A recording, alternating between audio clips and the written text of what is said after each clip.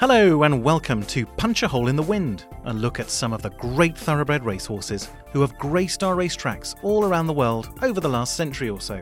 I'm Ollie Hine, and it's great of you to join me on this exciting trip down memory lane.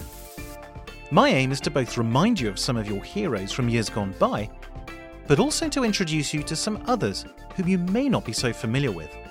In this episode, we're going to France in the 1930s, and a mysterious horse who passed so quickly into and out of the racing scene that he is unknown or forgotten by the majority of racing aficionados.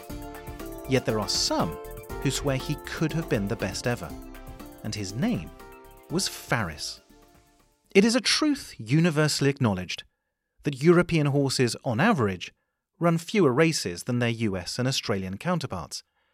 Even so, having only 3 races in a career seems absurd, and to have such a barely exposed horse in this list might seem, on the face of it, ludicrous. But it's not as simple as that. Dig deeper, and you realise that Pharis absolutely deserves his place amongst the greats. And the first of those reasons is the towering figure of Marcel Boussac. Textile magnate Boussac was small, dapper, wealthy, and immensely astute. His revolutionary approach to breeding utterly dominated first the French and then the European racing scene for decades, but went far wider. His canny ability to push the limits of inbreeding to maintain brilliance without compromising health was soon practiced elsewhere. He changed the design of what a standard stud farm should look like, with his trailblazing Arras de Fresnay-le-Buffard stud in Normandy as a template. The Americans soon copied him. He was leading owner in France 19 times, leading breeder 17 times, won a staggering 36 French Classics and 6 Prix de l'Arc de Triomphe. Soon enough, his famous orange and grey silks also became the Jolly Roger to the British racing scene, as he launched successful raids and plundered all the top races there too. After winning the Epsom Derby in 1950 with Galcador, he was overheard to say casually in the winner's enclosure, "I have 6 better than him back in France." And in all honesty, he wasn't joking. In fact, he didn't joke at all, and you'll be hard-pressed to find a photo of him smiling. In short, this was a pioneer who was peerless in his knowledge of horses. So when he said later in life that Pharis was unquestionably the best racehorse he'd ever seen, let alone bred, you did well to listen. By Pharos, and out of Boussac's moderate mare Carissima, very few thoroughbreds are genuinely black, but the stunning Pharis was one of them. As black as a crow, the Parisian Turfiste wrote. He grew to have an imposing presence, with quite a long back and powerful headquarters, but being quite scopy, he took a while to grow into his frame, so did not run at 2.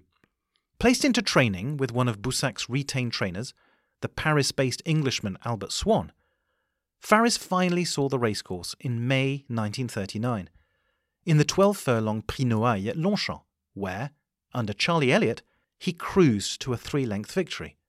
He looked very promising. Just 3 weeks later, he was thrown in at the deep end of the Prix du Jockey Club, the French Derby. Respected French racing journalist Michel Boucher would see an amazing 80 French derbies in person, and he was unequivocal that Pharis's victory was the best that he had ever seen. As he said later, blocked in at the back of the field, the jockey pulled the horse wide, and showing an incredible turn of foot, passed the whole field to win comfortably by 2.5 lengths from Galerian.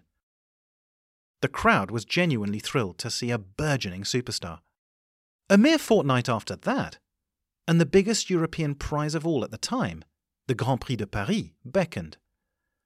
Longchamp was properly attended in those days. A record 59,797 spectators turned up. Amongst them, the new French president Albert Lebrun and the exiled Duke and Duchess of Windsor. Perhaps they were all there for the socializing, but they also had the good fortune to witness greatness.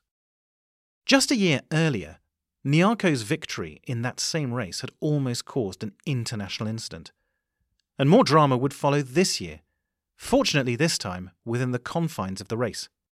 As the 19 horses in the high-quality international field rounded the final turn of the 15-furlong race, the more tired ones blocked Pharis, who was still near the back, and he stumbled, pretty much falling to his knees. He just recovered his stride. Charlie Elliott then found a gap on the inside, and despite the slow ground and the long race, Pharis unleashed a quite breathtaking turn of foot to storm past the other horses. Watching it now is proper jaw-dropping stuff. Despite being in the pack and nearly at a standstill with 2 furlongs to go, photographic and video evidence shows that his winning margin was fully 6 lengths, and not the arbitrary 2.5 lengths that the judges asserted. The testimonials flooded in. Like the winged horse of the Arab legend, wrote one admiring English journalist.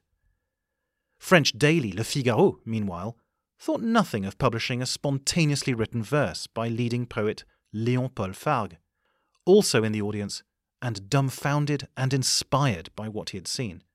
Elsewhere in the same edition, their racing correspondent wrote, "At last, now, when older generations tell us tales of gladiateurs and the like, we will contend that we saw the greatest horse of them all.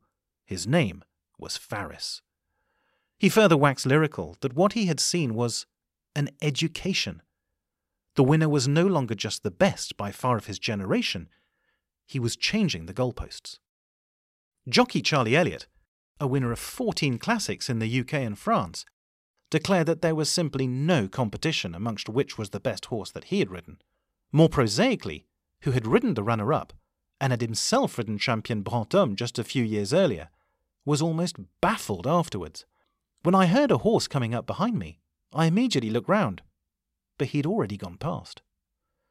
In a championship race, Pharis had put up a champion's performance, displaying a turn of foot that to this day has seldom been replicated, especially in a 15-furlong race. There was frantic excitement as he was then sent over to England for the St. Leger in September, where he was due to square up to the English hero Blue Peter. This equally handsome horse, an intelligent white-blazed chestnut, had taken all before him in that fateful English summer, including the first 2 legs of the Triple Crown, as well as the Eclipse Stakes against his elders.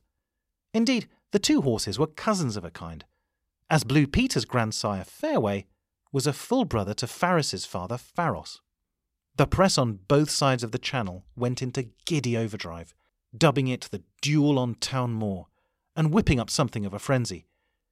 Both sides exuded confidence, with more favouring Pharis because he potentially had more improvement in him, having only graced the racetrack in anger 3 times. But if Nyarko's victory the year before had smelled war on the horizon, Pharis's year saw it put off no longer. Just as Pharis was being settled into the yard of Steve Donoghue, former champion jockey and now trying it as a trainer, Germany invaded Poland. Within 2 days, the UK declared war. It being only 72 hours before the St. Leger, there was no option but to cancel the final classic. Most fully understood, but not everyone. Possibly apocryphal, but yet how we desperately hope that it isn't. The UK ambassador to France was allegedly heard to say, "It is inconceivable that in a country of sport lovers like ours, war should have been declared before the St. Leger, which was to be the race of the century and for which I especially planned my holidays." But there was to be no duel. Pharis's other target, the Ark, was likewise abandoned soon after. Meanwhile, Boussac had no choice but to hurry his supreme black racer back onto the ship to Normandy and retire him. 3 races, 3 increasingly stunning victories, a sky-high reputation, and frustration as to what might have been. Pharis's story doesn't end there. In his first year at stud, the Nazi invaders found him and sent him to Germany to pair up with various German mares. Fortunately, he was returned unharmed in 1945, but Boussac, understandably, refused to recognise any of his sire's supposed offspring, most notably the filly Asterblüter, who captured the German Derby, 1,000 guineas, and Oaks in 1946. Perhaps Pharis's German sojourn was a blessing. Boussac's dual arc-winning mare, Corrida, was not taken from his Normandy stud in 1940, but but later disappeared soon after D-Day, almost certainly ending up as meat for hungry soldiers. Pharis's immediate success on his return to stud, with the first 13 foals producing 10 winners, including a Prix du Jockey Club and Arc winner, showed yet again that likely his best breeding years were also stolen, in the same way as his racing years had been. But some experts, like Michel Boucher, felt that they had seen enough in his final race. In the last 200 metres, he would have beaten Seabird, no matter what, said Boucher. And if the grainy evidence is anything to go by, it's not a crazy assertion. Next time, we'll go to a different part of the world and explore the exploits of another great horse from another era, who could punch a hole in the wind. But until then, this is Ollie Hine, signing off and saying thank you for listening.